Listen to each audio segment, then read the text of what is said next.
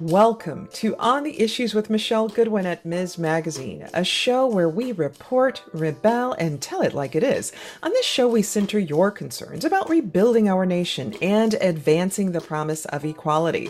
Join me as we tackle the most compelling issues of our times. On this show, History Matters, we examine the past as we think about the future.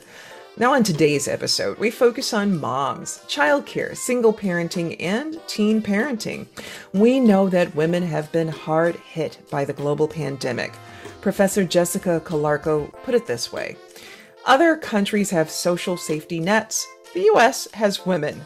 Now, the Center for American Progress framed it this way back in February. Over the course of the first 10 months of the pandemic, women, particularly women of color, lost more jobs than men. What does this mean? Overall, according to Diana Besh and Shilpa Patke, women have lost a net of 5.4 million jobs during the recession, nearly 1 million more job losses than men. And the scary part hides in plain sight.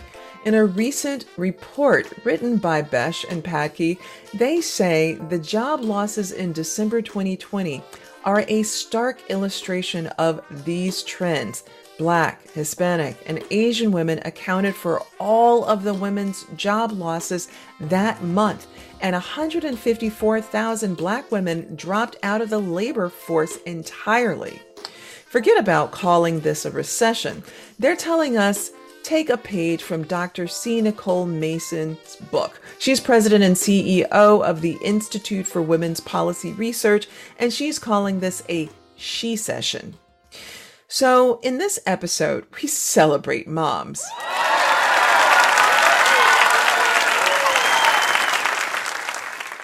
And we also hear from some of our listeners who are giving shout outs to the women in their lives. And you can find those postings on our website too at msmagazine.com.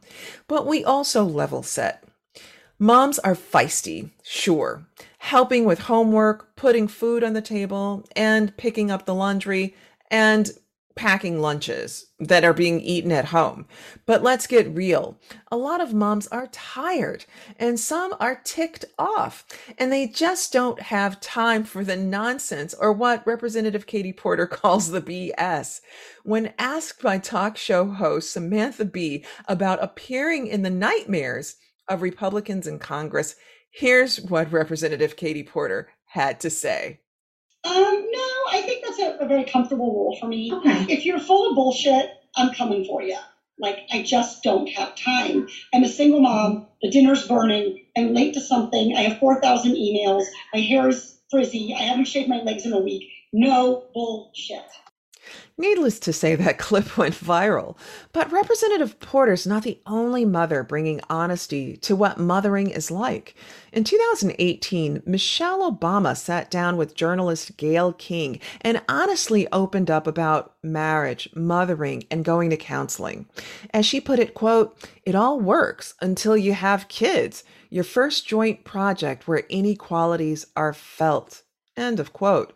Michelle Obama was a working mom before President Obama's 2008 win, and as the former First Lady told Gayle King, she was managing child care and sick kids and trying to coordinate my job, and he's flittering in.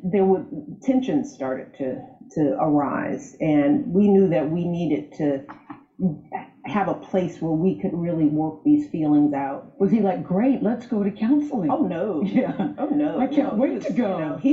Barack is a problem solver. It's like, I'll buy a book and we will study on relationships. Yes. And we will study chapter 12. You read chapter 13 and we can figure this out.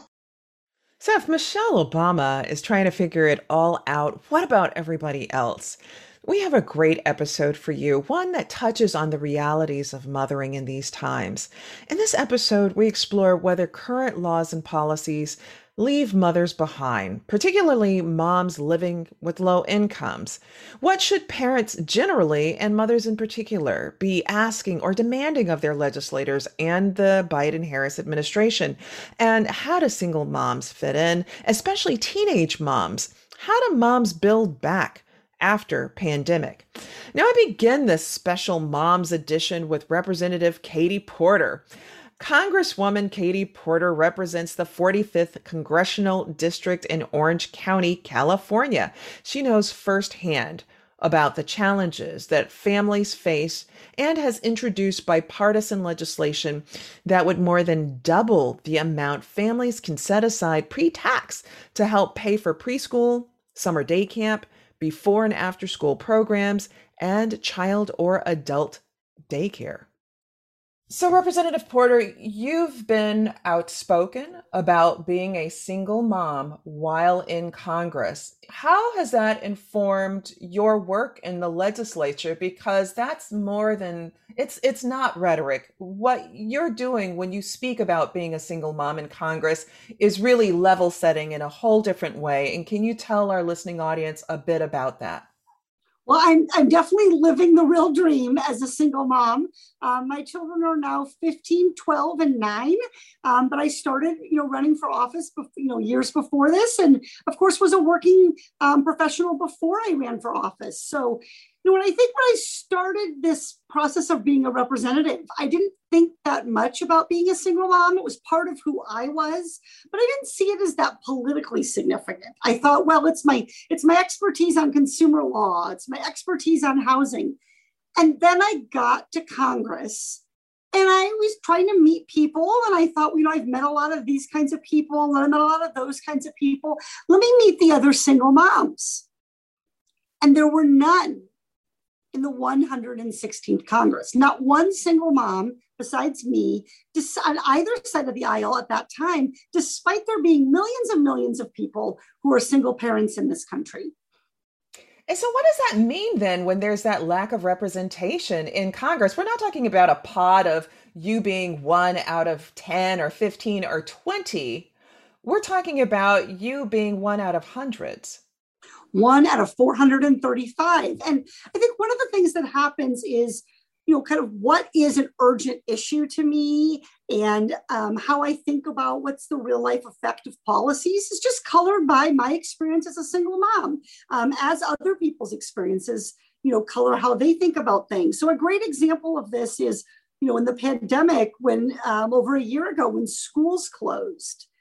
That was a really tough day, really tough week trying to figure out what I was going to do. And it was tough for millions of American parents, especially mothers of young children. And I remember saying to someone in June, we really have to start working on how we're going to get schools reopened. And they said, I haven't thought about that. I mean, school reopening is a long ways away in August.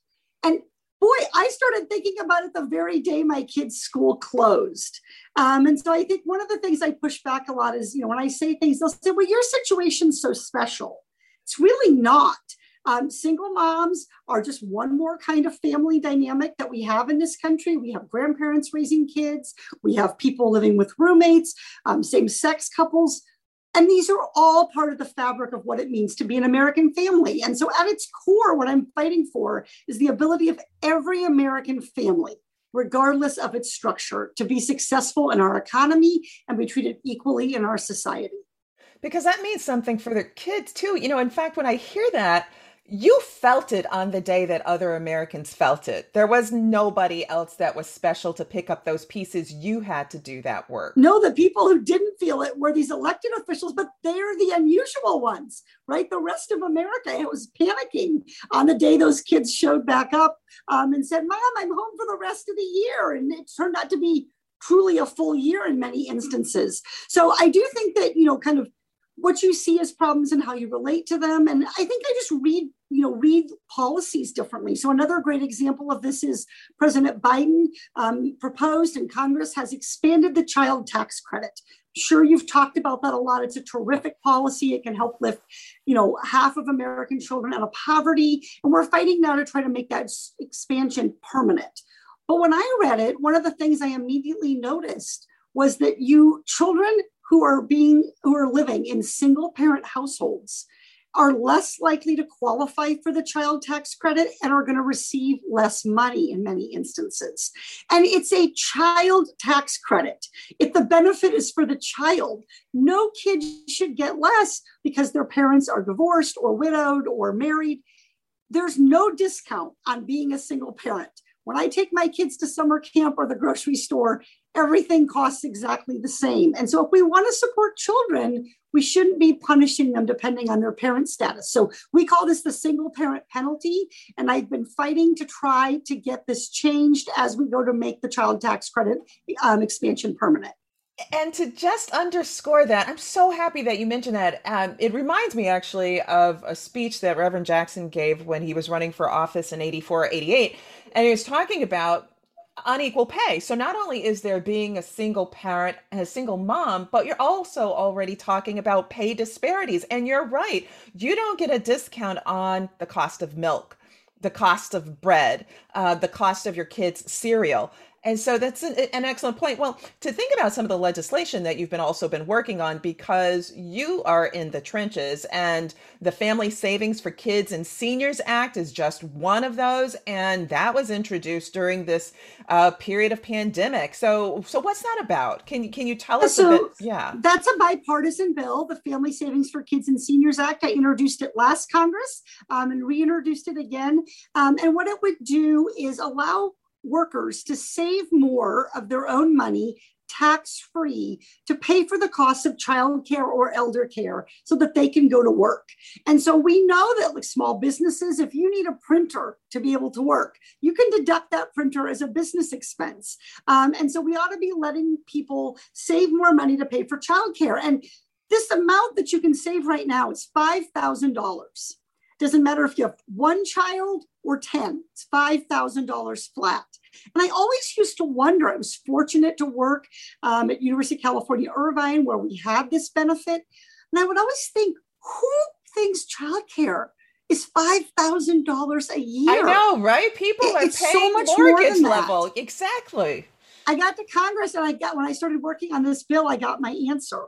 Ronald Reagan. This was a Ronald Reagan bill passed in 1986 and to allow people to set aside $5,000. And there's two important things there. One, this was bipartisan then. It should be bipartisan now.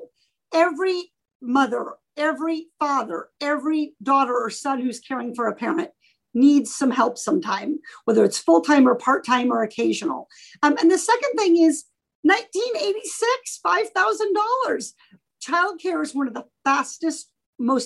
rapidly increasing expenses that families have. We hear so much about the rising price of drugs, the rising price of college, the rising price of childcare. In many cases and in many parts of the country outstrips those.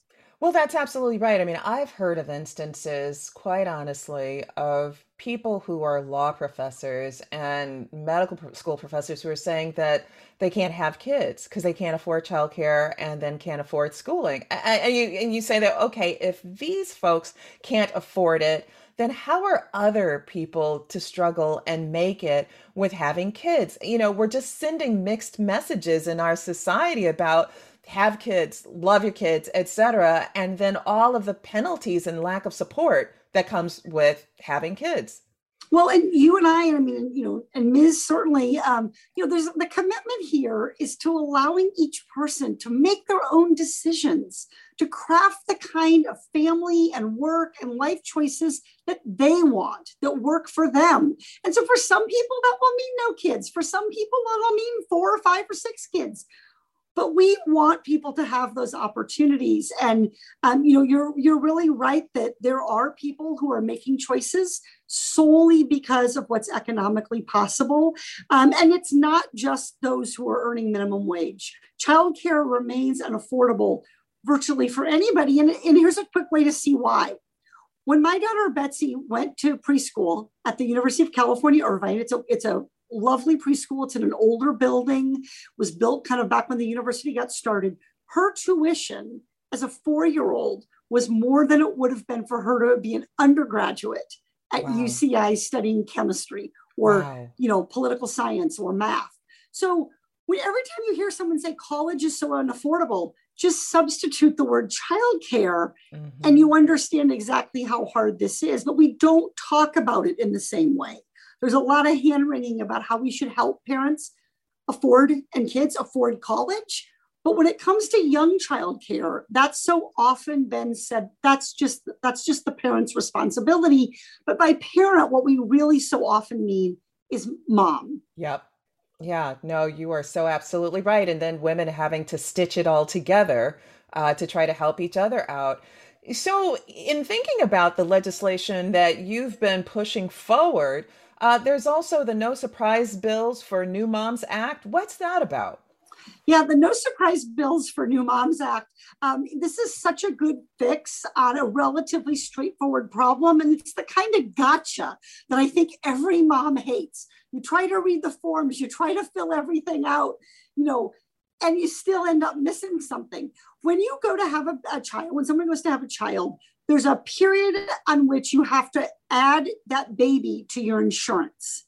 And it's short. It's like 14 days. Oh my gosh. Well, for a lot of moms, you are really sick still at 14 days. You may still be in the hospital. You may be struggling to nurse. You're sleep deprived. And so the idea here is to create a longer time period and more reminders so that we can make sure that babies get put on their parents' insurance. Nobody's leaving their infant uninsured on purpose. This is really a gotcha by the insurance companies. And for new moms, it can wind up being tens of thousands of dollars right off the start.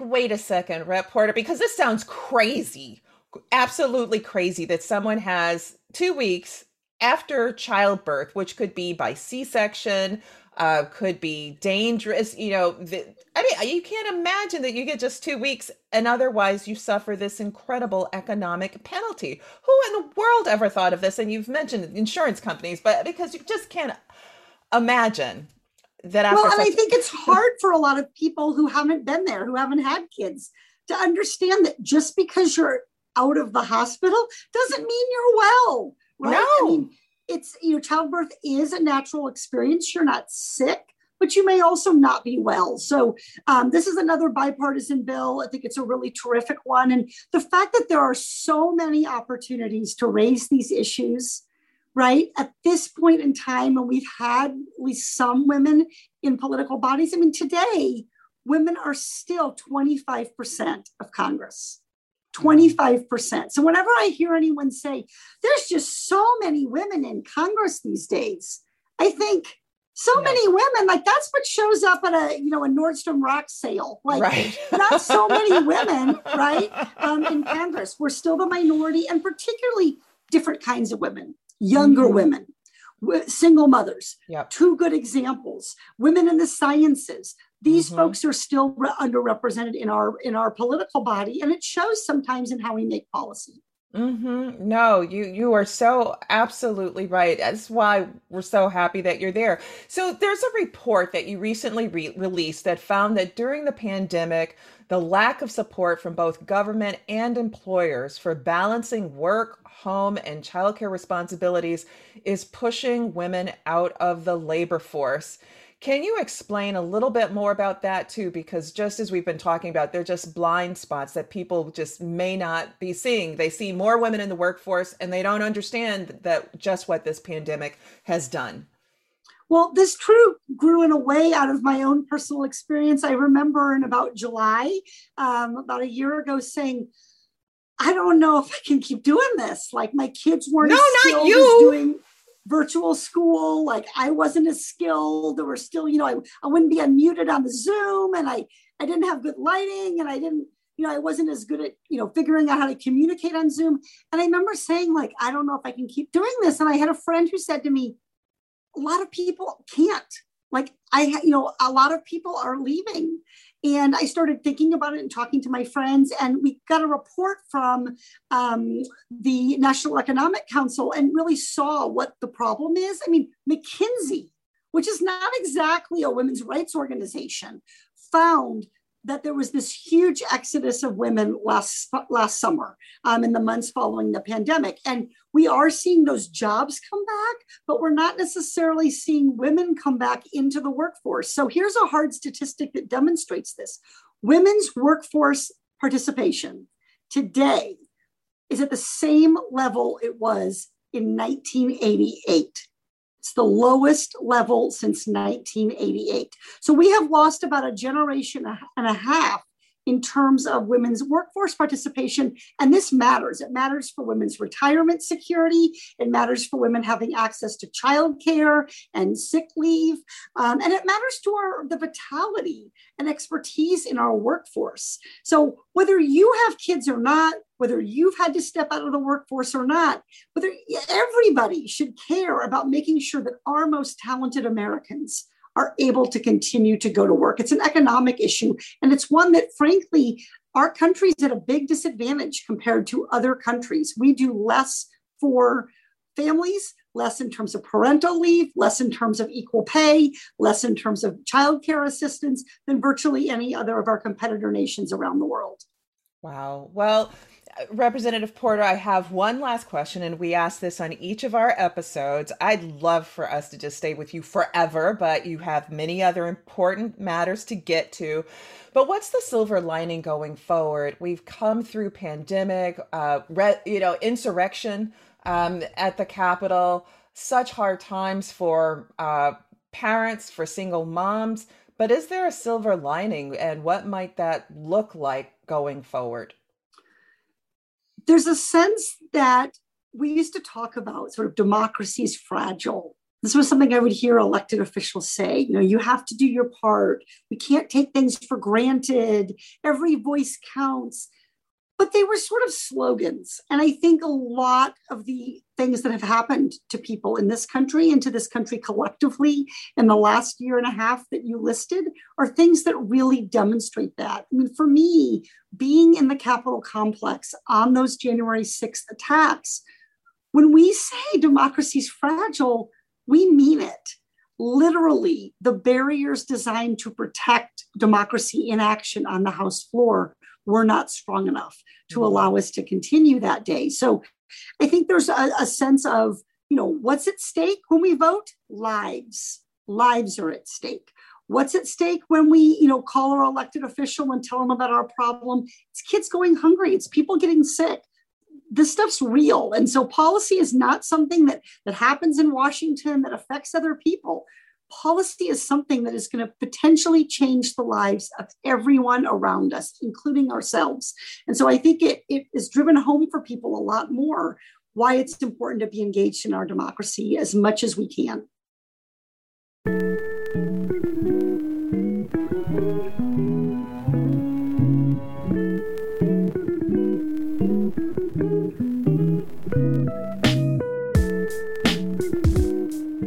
This is Roxy, one of the producers for On the Issues. To my mom, Lisa, and Grandma Bernie, I'm so thankful to have strong women like you in my life. This is Jacqueline. To my mom, Grandma, and all the strong women, mentors, and friends in my life, thank you for making me the woman I am today. We've just heard from Representative Katie Porter and a couple of shout outs to moms. More to come in this episode, and you can read these special Mother's Day appreciations and tributes online at MsMagazine.com. So, how are moms faring? Those who have to pick up the pieces when there isn't enough money to go around? When they're working multiple jobs, how are they making ends meet? I turned to Dr. Aisha Nyandaro for answers. Aisha, you are the Chief Executive Officer of Springboard to Opportunities and Director of Magnolia Mothers Trust. Let's level set a little bit. Can you tell us about the origin, vision, and mission behind your work, and specifically Magnolia Mothers Trust? Yeah, no, thank you so much for that question. So Springboard to Opportunities provides program and services for families that live in federally subsidized affordable housing. We are based in Jackson, Mississippi, and we've been doing this work since 2013 of holistically providing rapid wraparound services that our families that we work with tell us they need to be successful in life, school, and work. In 2017, I became concerned that in spite of all of the programs that we were providing, we were not moving the needle on poverty, meaning that we were not seeing a positive transition out of the affordable housing communities that we work in. And since our organization is radically resident driven, whenever we are trying to understand something or whenever we're confused, we go to our residents and ask them, what is it that we're missing? What is it that you need? And so in this iteration, we went out and I was like, something is not connecting. Just be honest with us. And every conversation that we heard from families during that time, the common denominator was the lack of financial resources. Plain and simple cash. It could have been money for anything as it relates to something as inconsequential as pizza on a Friday night, or school uniforms for their kids to participate in extracurricular activities, or resources for car repairs so that individuals could get to and from work, excuse me. And church too, I'm sure. I know, church too, that's important. For some folks, right? So thank you for that, Michelle. And I'm a pastor's kid, so yes. So you know that you need to be talking about that. I know it's a Freudian slip, but it clearly was what I need to be talking about today, so we may get there. But yeah, and so we kept hearing that. And so I was like, okay, we are hearing this time and time again as the common denominator. So how do we go about giving our families the cash resources that they need? And this was in 2017. So this is prior to COVID and all of the crop of guaranteed income pilots and demonstrations that are now. And it was just, us really thinking about how do we address this need that we're hearing from our residents? And that's where the Magnolia Mothers Trust came from. I worked with women in the community to design this program saying, okay, there's not a model out there. This is our best understanding and best thinking about this. And if we were to make this happen, what could it look like? And our moms told us they would love it to be 12 months. We landed on $1,000 a month, and it's definitely no strings attached, because for so many of the families that we work with, given the reality of being connected with the social safety net, they are used to things being punitive. They are used to things having restrictions. They are used to being told what it is that they can and cannot do with their resources. And so we definitely wanted this to be in contrast to all of that. So this is like universal basic income in a way, right? For us, it's different than universal basic income. We call our work guaranteed income because it's targeted. So, universal basic income is everybody gets a check. Oh, you're saying mamas get a check. I am saying Black mamas get a check. I am saying Black mamas in federally subsidized affordable housing get a check. On average, the families that we work with make less than $12,000. So we are very intentional in being targeted, saying that if we support those who have been most systematically victimized by the resources limits that we put in place, as well as our social safety net, all of us can benefit. Yeah, no, on that note, because there are people who just don't get it and don't understand. And so I'd love for you to break that down a little bit more, because it's an important point that you're making about systemic inequalities that roll into this space, that it's not just out of the blue that we see Black mothers suffering. That's exactly right. So for us, it really was looking at the systemic policies as it relates to discriminatory employment practices, knowing that Black women in Mississippi make 61% of what white men make. It was the discriminatory practices as it relates to our social safety net, and for years, how we have penalized individuals who need those resources that are actually designated to them by our federal government, and saying that we are going to inherently take away your dignity by when you need to assess these. So we were very intentional by naming a thing and saying, okay, we are going to center our work on Black mothers. And not only are we going to center our work, and centering our work, we were trying to do a couple of things. We were giving our moms the resources that they need. We wanted to lift up these policies that were ineffective and harmful. And we also wanted to begin to change the narrative about how we go about addressing poverty and how we view the role of Black mothers in this country, and how we have, in essence, allowed a lot of them to be forgotten and harmed. And so we said, we're going to set out to change all of those pieces. And we are going to leverage the fact that we are here in Mississippi, where the cost of living is low. We're going to leverage that fact to make magic happen. And that's what we've been doing since 2018. Also joining me for our interview with Dr. Nyandaro was Tamara Ware, one of the moms in the Springboard to Opportunity second cohort of the Magnolia Mothers Trust. What a great name. Tamara Ware is a caregiver and a mother of 3 girls.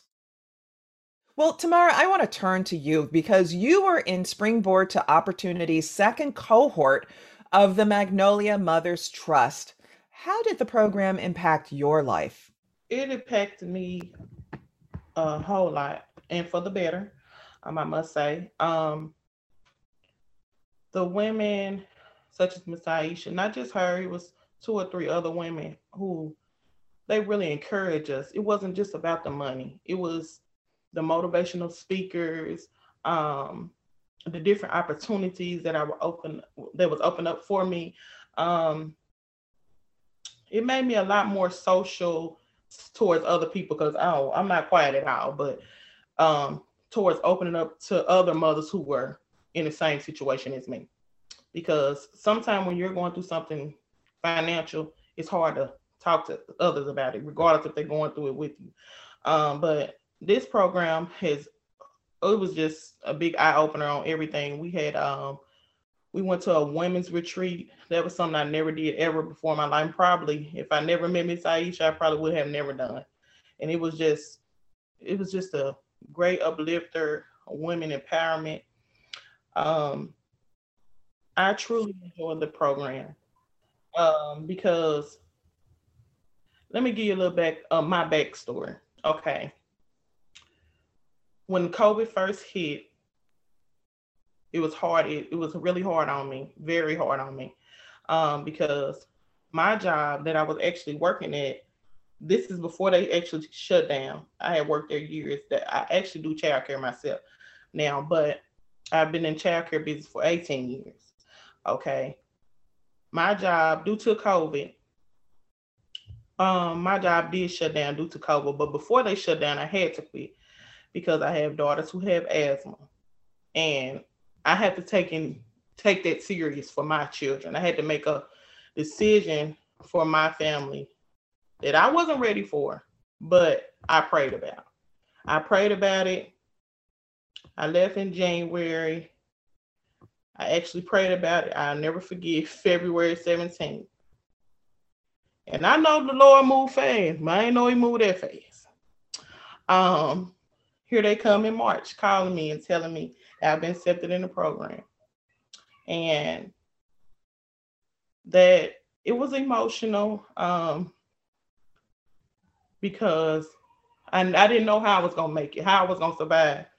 So as I got to talk to Miss Aisha more and Miss Sarah more, they kind of was explaining to us, it's strictly for you and your family and your needs and what you need. And actually I needed it because my car was on its last leg. It needed to be repaired. I had a lot of things going on at once, and I was patching the situation, just patching here, patching there. But it really gave me some financial leeway because I was able to do things such as have my daughters their own parties. We have not lacked anything since that day. Literally, and I haven't, my last time receiving a check was of February of this year. Aisha, in building on Tamara's experiences and that of other moms, what's been the result and success of the first 2 cohorts? What have you learned about the value of supporting mothers, Black mothers, in this way? So it's a couple of things that, I've learned and that this project has made very clear. Is that cash is important. I mean, of course, that's a given, but not only is cash important. I think when we talk about cash, I think what Tamara just said was really significant and important. She said it just wasn't about the money. I think we put a lot of emphasis on guaranteed income and the consumer sovereignty of what cash allows you to buy, which is important. But what I have learned, which is much more important, especially when talking about the population that we work with, is how they are able to show up and see themselves for the first time. It's much more important than $1,000 a month. And I think it's much more important than that because we are talking about a population of women who not have been allowed to understand that they are entitled to joy and that they can have joy. And we never talk about Black women joy and the importance of how how that allows you to not only show up in this moment, but it allows you to show up for your future as well, and allows you to have the bandwidth to take a step back and to really plan for the future and to begin to actualize your dreams and do the future forecasting. So that has been what we've learned, and that has been so much more important for me than all of our data and statistics about what individuals are bought, what individuals have paid off, and those things, which we definitely have. You know, I run an organization, so we understand the power of data, and we definitely have that. But I think that as we continue to talk about guaranteed income, just having the narrow frame of it being, you know, cash as if that is a balm that solves all ailments, I think it's too narrow. Hmm. Well, I really appreciate your saying that and would love to hear even more for our listeners what the types of life conditions and circumstances are of the women that you work with. And here, you know, more just to level set, and not as a way of a kind of pathologizing, which sadly happens so often in our society where women are blamed. Working class women, impoverished women are blamed for their circumstances and fingers are pointed at them, but rather with our kind of spirit at Ms. Magazine, which is just to say, this is how women are living. This is what they're experiencing. This is what moms and caretakers are experiencing. And in fact, on that note, coming from the traditions of so many different cultures, which is that, you know, there are people who are doing mothering who may not be biologically connected to the kids that they're caring for. They may be aunties, they may be grandmothers, they may not even be aunties and grandmothers, but through a very old tradition of just saying, you're mine and you need care and we're taking care of you. So can you give us, you know, just a sense of the kinds of lives that the people that you're helping, you know, where they're coming from? What are they experiencing? And I love that you introduced this ideal of care. As I know Tamara initially introduced it, we're talking about her career for the last 18 years and how she's a caregiver. And with the pandemic and caregiving, we saw exponentially how much the impact of that, with more individuals working from home and remote learning with the kids. You know, for the families that we work with, they have been telling us for years that limited access to childcare was preventing them from working outside of the home and progressing in their careers at a rate in which, you know, they wanted to, and we ignored them. And now that white and middle class women were saying is because of COVID, we really began to have some conversations about the role of care and how we really need to be fixing care as well, because care within this country is not working. But specifically, you know, we're just thinking about the population that we work with. A lot of these women work 2 and 3 jobs, and they work 2 or 3 jobs because they are jobs where they are not provided a living wage. Here in Mississippi, our federal minimum wage is $7.25 an hour. You know, Tamara talked about being a care worker. I believe Tamara made about $10 or $11 an hour. There is no place that you can live within this country where you can have safe housing that's affordable and survive off of $10 an hour or $7.25 an hour. So you have had individuals who are working 2, 3 jobs, whether or not it's care work, whether or not it's retail, whether or not it's a service industry, but because of the policies that we've allowed to be put in place and maintained for the long haul, individuals have not been able to acquire wages at the same rate in which others have. And we have never recognized, well, let me not say ever, but we have not recognized the failing that all of us have and being complicit in that reality. And the narrative that we tell ourselves is that, oh, you know, individuals are choosing not to work, or individuals are choosing whatever it is that we feel that they're choosing, but that's not the reality. We haven't set it up where the wages that we are providing are allowing individuals to work and care for their children and care for their extended family members. Because as we know in the Black community, and a lot of times you are sandwiched between caring for your children as well as caring for your parents or other elders within your community. And we have not allowed them an opportunity to make wages in a way in which all of that makes sense.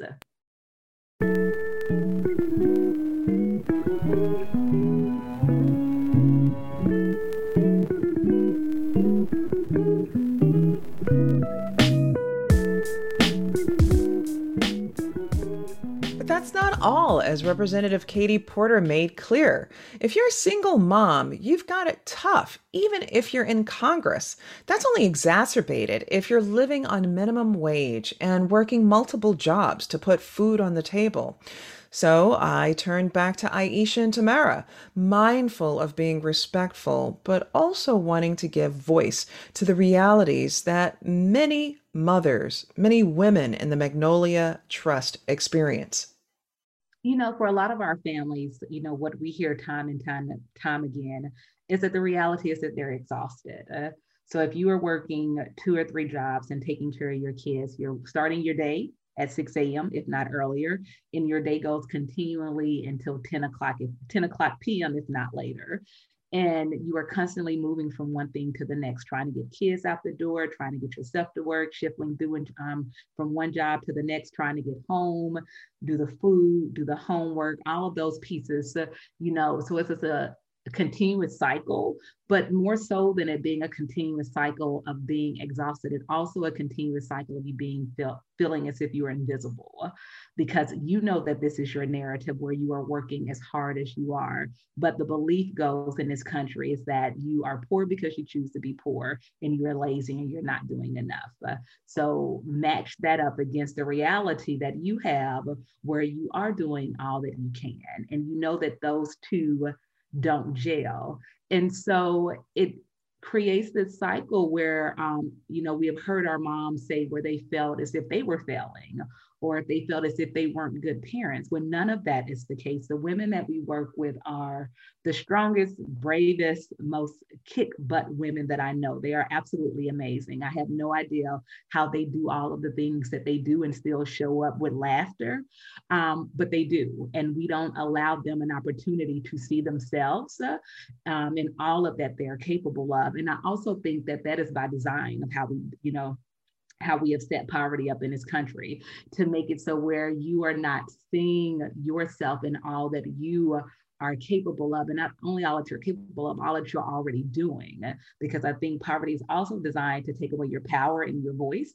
And that's how we keep individuals impoverished, not just, the financial aspect of it, yes, but then also with having individuals believe that it's an individual failing, that they are not doing something correct, rather than actually owning that it's a societal failing, that we as society are not doing something correct. I think that's what it all means at the end of the day for all of us.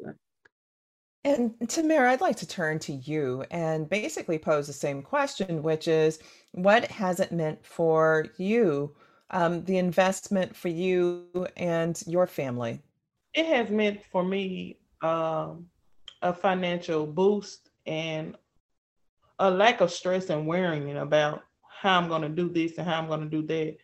And when you're a mother, that is your number one issue, and it is when you're in this program, the reason why I like the program is because of the empowerment. Because staying in low income, you do feel labeled. You do feel a part of someone labeling you and being a part of a statistic, and different things like that. You go through those issues too. I want a house for my girls, but I know it's all in God's timing, and it will come. I'm claiming it. But I do thank them for the opportunity. It was one of the best opportunities I've ever had. I'm going to say that in my life, in my 36 years.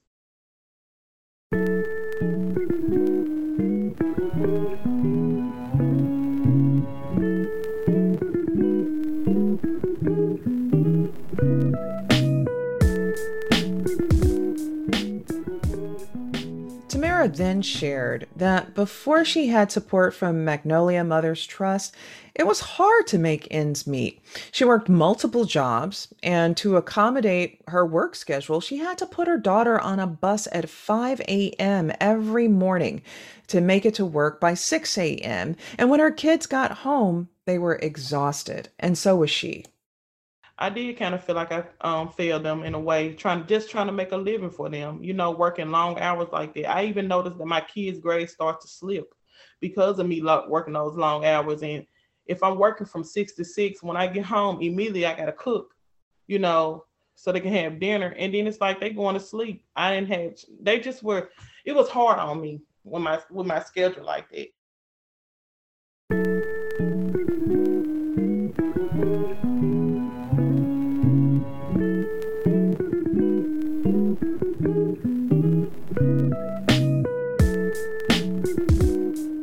Kimberly LaSalle sending love and light to Shakti Goen for teaching me how to nurture myself and be my own mother. Thank you. Thanks for being a caregiver. A mother is not just a woman who gives birth to a child. As challenging as giving birth is, that is really the easier aspect of mothering. Those of you who have pledged commitment to mothering and have dedicated time, effort, and energy know what an amazing task is afoot. A mother puts the needs of her children first. This is one way to spell mother. M. Magnanimous and management. Mothers have to be altruistic and have the ability to administer and supervise. O. Organized and open-minded. An effective mother has a system that works and is tolerant of difference. T. Tenacity and tactful. A mother will go to any lengths to protect her child and will be sensitive to his needs. H. Humility and honor. A good mother puts the need of her child above hers and appreciates each child. E. Endearing and empathy. A mother is able to engage and sympathize with each child and allow each to know he or she is special, safe, and protected. Respectful and resourceful. A good mother is dutiful to each child and practice creativity to cope. Regardless of your sex, if you're mothering, I applaud and thank you for nurturing the next generation who, if loved and cared for with tenderness, will continue to nurture and ensure our positive continuity. Asheo. Happy Mother's Day from Professor Opal Palmer-Adisa and the Institute for Gender and Development Studies. Later in our show, we'll turn back to Aisha and Tamara. Now, let's turn to Nicole Lynn Lewis, author of the newly released book, Pregnant Girl, which chronicles her time as a single pregnant teen who goes on to attend William and Mary with a baby in tow. Nicole, it's really such a pleasure to have you with us, and you are telling a very important story. An important story about your life. And, you were once a teen mom and you overcame extreme odds, graduating with honors from the College of William and Mary. And as you say, while working like hell to create a safe, secure life, for yourself and for your daughter. And now you're the founder and CEO of the nonprofit Generation Hope, which helps teen parents prepare for and navigate the challenges of college while raising children. That is amazing. And what I'd love for you to do is tell our listeners a bit more about your journey and what came with that journey for you, including perhaps some of the messy parts. And because you are, you're part of a success story too, and more than just that kind of glossy way of success story, but really putting the heart and the sweat into making a life for yourself and for your daughter, and doing so with pride and dignity. Yeah, thank you so much. And, there are a lot of messy parts, so that's pretty easy to share. I was a senior in high school when I discovered my pregnancy, and I was college bound. I was an honor roll student. I had a stack of college acceptance letters on one side of my desk and a positive pregnancy test on the other. And it was really hard for me to see how those two things could ever coexist and kind of come together. And I didn't have any role models in my neighborhood, my community, my school, in terms of young women who had gotten pregnant and had gone on to college. That just didn't happen. Most of the young women that I knew in that situation disappeared and often dropped out of school. They often went and worked in, retail or service industries. And, I didn't know if college was actually possible for me. And I thought at the same time that education was probably the best way for me to provide for my daughter, and that it was going to be really important that I at least try, to continue on towards college. And that road was really difficult. The next year of my life, nothing about my life said college. I ended up leaving home. I was sleeping in, cars in the high school parking lot, living place to place. I was in a really tumultuous relationship with my daughter's father. When I found out that I had been accepted into William and Mary, I was 8 months pregnant and hungry and living day to day in a Motel 6. And it just did not seem like college was a reality, even though I held that acceptance letter in my hand. When I started school, my daughter was a little under 3 months old. So I was a new mom and a new college student all at the same time. I had this hand-me-down backpack. I had a breast pump in it. I had, just no money for even, the meal that I was going to have that day. I didn't know where tuition or book money was coming from. I often tell people I stepped foot on campus, looked down at my feet and thought, I don't belong here. And I think that's... Were you from Virginia? Because the College of William and Mary is in Virginia. Where were you when you got this letter? I was in Virginia. I had gone to middle and high school in Tidewater, the Tidewater area. So Virginia Beach, Virginia. And my sister had actually gone to William and Mary, my older sister. So I was familiar with William and Mary. I had applied to both Hampton University and William and Mary and decided to go to William and Mary. And it was intimidating to say the least. I can imagine that because it's intimidating for individuals of means who've had a clean pathway on to college. And what years are we talking about? When was it that you were 17, but what year was it that you discovered that you were pregnant? 1998. I graduated from high school in 1998. So a little while ago. It was a little while ago, but still, this is a kind of modern time of finding that out. And still, even within these modern times, the stigma and also the shame. So what was that like finishing high school, being in high school, knowing that you were pregnant and wondering about what comes next from the high school, from your perspective as a student in high school? I remember that before my pregnancy, I had all of these champions, like all of these cheerleaders in terms of faculty or administrators and teachers who saw me as this rock star student and were willing to, provide all the recommendation letters and help me fill out, a scholarship application, for example. And then it was almost instantaneous that as soon as I discovered my pregnancy and people started to hear about my pregnancy, some of my biggest cheerleaders were my biggest critics.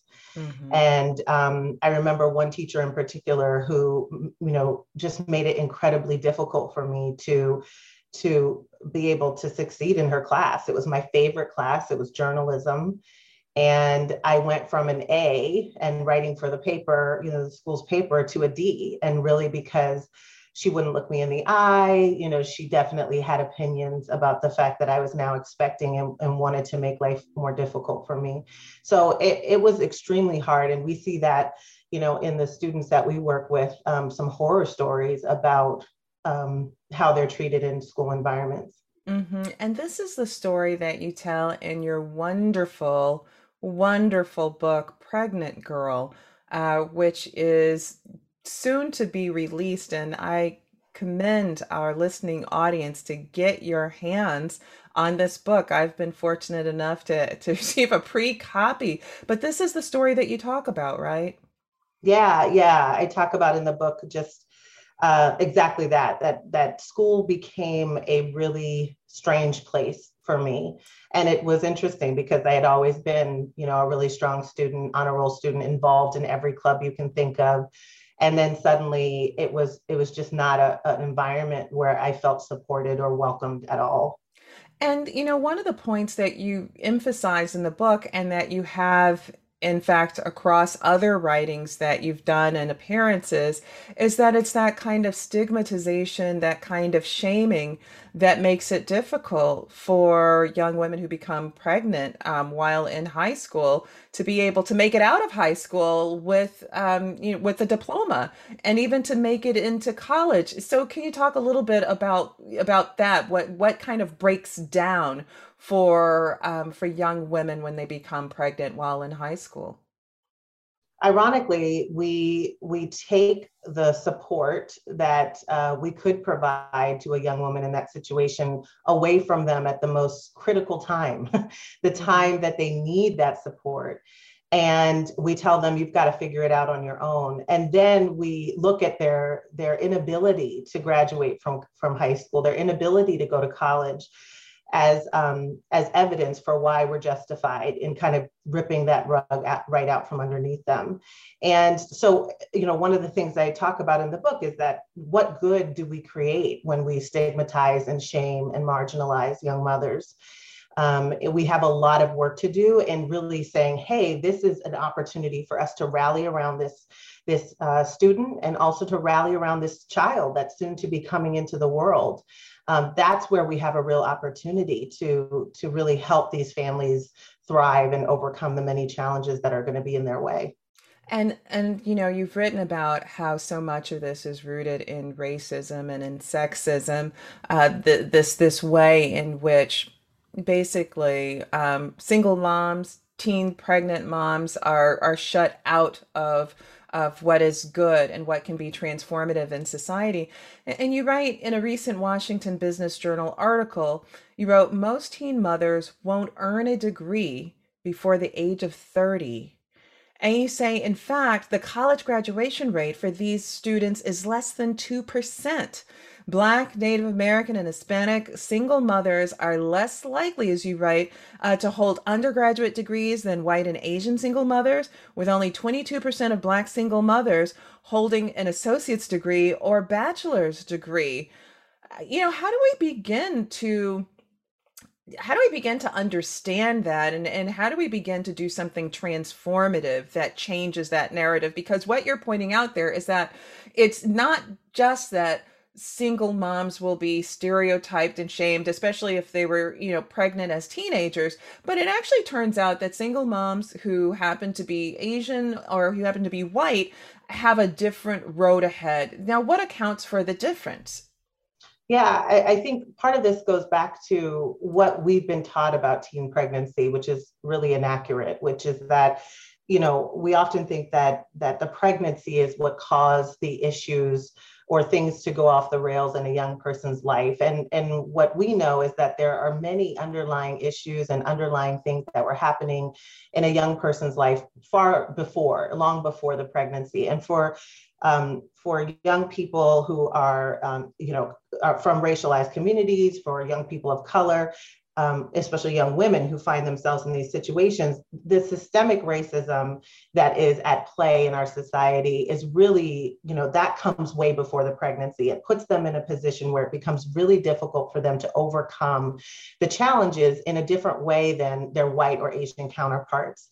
So we know already that Black youth have an uphill battle to college, starting from what we know about, mortality rates for Black mothers and Black and brown mothers, and trauma experienced in childhood for Black and brown children. Not to mention, once they get into school, the school to prison pipeline. I mean, there's so many things that really can cause real hurdles to getting out of high school and getting into college. What we're seeing in teen pregnancy is that now you're layering on top of that, becoming a parent early and the challenges that come with that. And so I think one of the opportunities that we have, and something that I want to convey in the book, is that, we can change the way that we've been thinking about teen pregnancy and the way that we've been talking about it, and really name the role of race in the lives of young people, even before they become a teen parent. And we have to start to address those issues and really try to address those disparities. And that has to be a part of this teen pregnancy conversation. Well, I'm so happy that you raised that, the kind of systemic and the structural types of issues that pre-exist the pregnancy itself, because it's not just the pregnancy, right? I mean, it's a number of other things and support networks that may not exist because those infrastructures and institutions just simply weren't there before, and they're made even more vulnerable and fragile if one happens to be Latinx, Indigenous, or a young Black girl. And in your book, you also write about there being some examples of good bouts of fortune along the way, such that if one is actually able to somehow make it through high school, even though people may turn on you, and the experiences are that teachers who adored you before and administrators who adored you before may blame you and shame you and stigmatize you for the pregnancy. But if you are somehow able to fill out those college applications and somehow able to get admitted based on all that's been good before, then once you get there, there are certain dynamic things that you can do. And so you write about this. For example, you write about how your Pell Grants and other loans stretched across all 12 months of the year for your tuition, food, and other expenses. Can you break that down just a little bit for people who don't necessarily have to think about that? I mean, I think that we have some of our listeners who do, and we're curious about that because they come from spaces that happen to be where they've experienced vulnerabilities, and some of our other listeners may not. So talk about that Pell Grant, stretching the money once you're in college to make it work for you and your daughter. Yeah. So, one thing that is different about being a parent in college today versus 20 years ago when I was in college is that the cost of higher education has skyrocketed over the past 20 years. And so I pose the question, which is a very real question, is whether or not I would have been able to stretch a Pell Grant over 12 months, for example, in today's the cost structure of higher education today. And the answer is no, I would not have been able to do that. 20 years ago, I barely subsisted off of those Pell Grants and the different financial aid packages that I was able to get over those 4 years. There were many meals that I had to skip. I remember distinctly going to a supermarket, getting about $20 worth of groceries, having my daughter, pushing her in the cart, getting to the cash register and having my card declined. And I remember pushing her out into the parking lot and looking at her and not knowing how we were going to eat that night. And that was something that happened many a times over those 4 years. Even the housing that I was able to secure on campus, most college campuses do not have family housing, and not enough for those that do have it. Mm-hmm. There are long waiting lists, and I was able to get into family housing at William & Mary that wasn't even intended for me as an undergraduate student. It was really intended for graduate students and adjunct professors to live there with their families. I found a loophole. I was able to advocate for myself and get in there.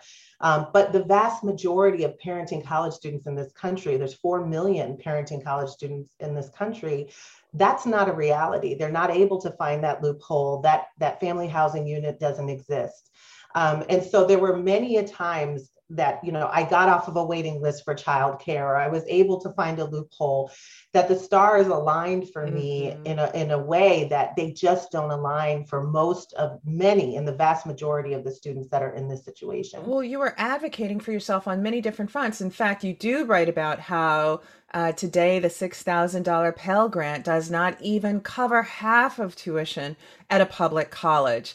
And you write about, getting placed in safe and clean apartment on campus that was designed for families, but it didn't happen automatically. You really had to convince the school that you and your daughter even qualified for being a family, yes. which is ironic in every kind of way, which says a lot about the presumptions that were built into this about what makes a family, the male grad student and his wife, and exactly. that they have then a child, but not a woman having a child as constituting a family. Exactly. Yes, exactly. I think who deserves, to have that label and who doesn't. And I think that was something, and I think at William & Mary, as with many schools, especially kind of, prestigious, quote unquote, schools, there's a sense that a student like me would not exist on their campus. And I've talked to other institutions that have made that assumption. And the reality is that students like me are on your campuses. You just don't know about them. And they're at risk of falling through the cracks, which is what I was up against each and every day.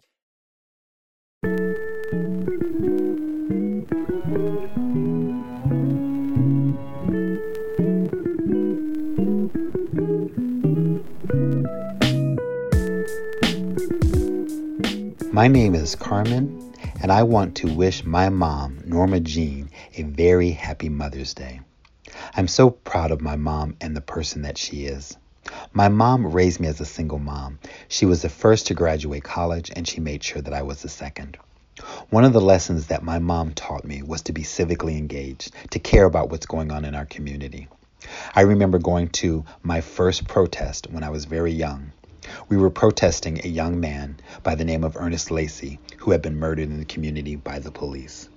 Of course, we went and we protested on his behalf to make sure that our voices were heard and to make sure that this injustice should not happen. That memory serves me well, and unfortunately, many years later, we are still having that same fight. But many years later, my mother still is on the ground, making sure that people have the right to vote, making sure that people have the resources and education they need to understand what it means to be civically engaged. I owe my political education to my mom. Mom, thank you. Happy Mother's Day. Hi, this is Mariah, and I want to say Happy Mother's Day to all the beautiful mamas in my life, including my mama, Titsy Joe, Titsy Mal, my mom, Allegra, Christina, and Joanna. I love you all so much. So what does it mean to have women's backs? Is it just a slogan? Who's really doing the work? Clearly, with programs like Magnolia Mothers Trust and Generation Hope, they are part of grassroots and civil society efforts to lead the way. They're making a difference. But many are saying there's more that government can do, such as if banks and businesses can be bailed out when they fall on hard times, how about parents? That's part of what we're hearing from Representative Katie Porter, whom we heard earlier in this particular episode. So, what's the silver lining? A question we ask every episode. Wrapping up this episode, here's Nicole Lewis, followed by Dr. Aisha Nyandaro.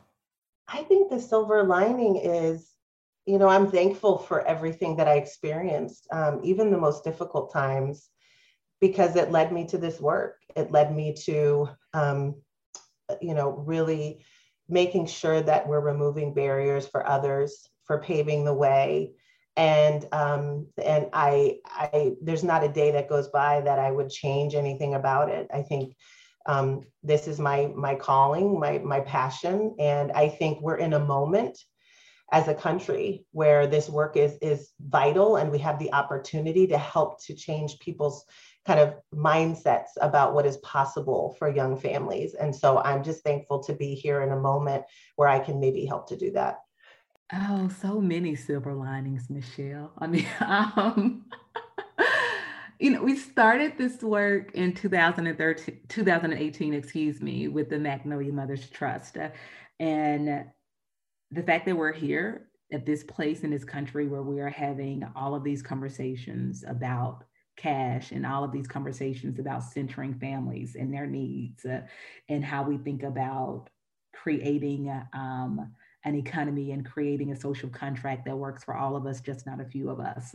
So that's a silver lining, that we have so many allies now working alongside with us. From the very beginning, the Magnolia Mothers Trust was all about challenging the structures that hold Black women in this country, particularly, poor Black women in the Deep South, with the stereotypes around work ethic, the paternalistic nature of our social safety net, who is deserving of dignity and help. We have always been working to challenge those conversations and those ideas. And the fact that the Magnolia Mothers Trust is helping to build a movement, empowering Black women to unapologetically position them as worthy, capable, and valuable.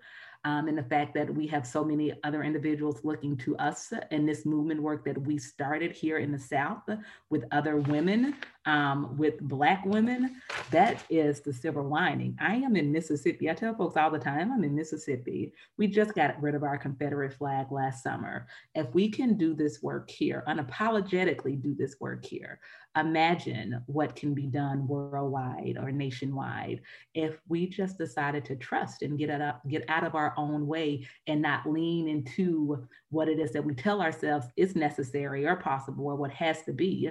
And we just look to the individuals for the wisdom. The Magnolia Mothers Trust, I am the leader of the work, but it is not my work. The women that I work with told us what it was that they needed. They said they needed cash without restrictions to support their families. And I went about making that happen with other partners. And so if we just got back to listening to community, and grounding what it is that we build in the wisdom of community, man, the sky is the limit. So it is so much silver lining. It's like raining silver, Michelle. That's wonderful. That's wonderful. Well, it's been my pleasure to have you and Tamara join us for our show. Thank you so much for having me. I appreciate it. And thank you, Tamara, for saying yes to this opportunity. I appreciate you, sweetheart.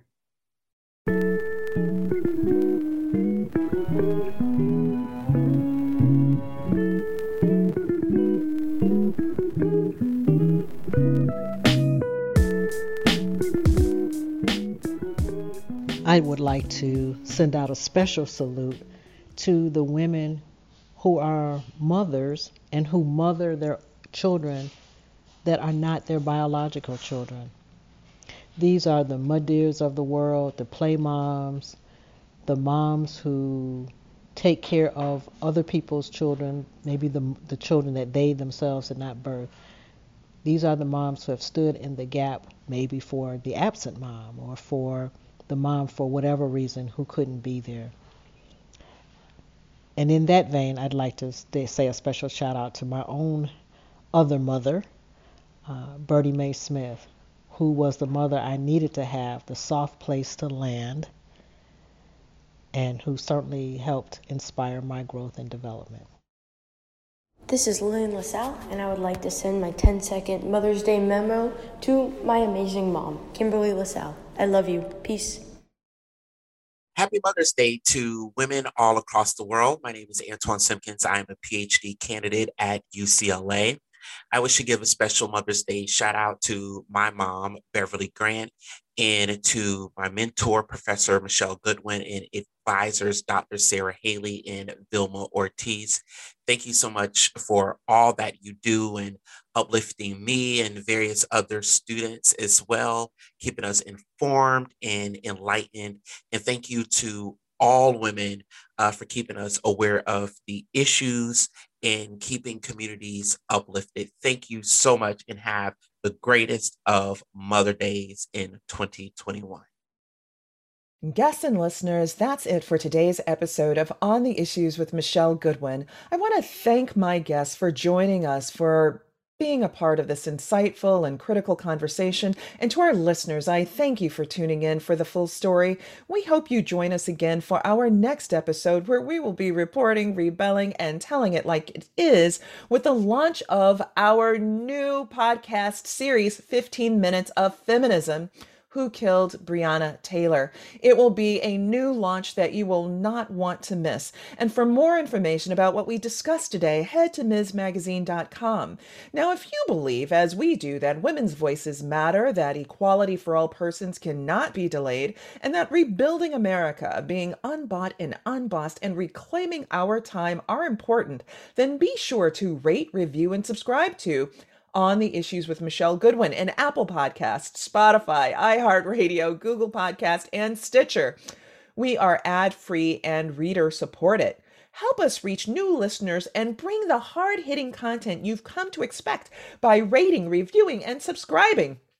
Let us know what you think about our show, and please support independent feminist media. Look for us at MsMagazine.com for new content and special episode updates. And if you want to reach us to recommend guests for our show or topics that you want to hear about, write to us at ontheissues@MsMagazine.com, and we do read our mail. This has been your host, Michelle Goodwin, reporting, rebelling, and telling it like it is. On the Issues with Michelle Goodwin is a Ms. Magazine joint production. Kathy Spiller and Michelle Goodwin are our executive producers. Our producer for this episode are Roxy Zoll and Mariah Lindsay. We thank Oliver Hogg for research and digital assistance. The creative vision behind our work includes art and design by Brandy Phipps, editing by Will Alvarez and Marsh Allen, and music by Chris J. Lee. Stephanie Wilner provides executive assistance.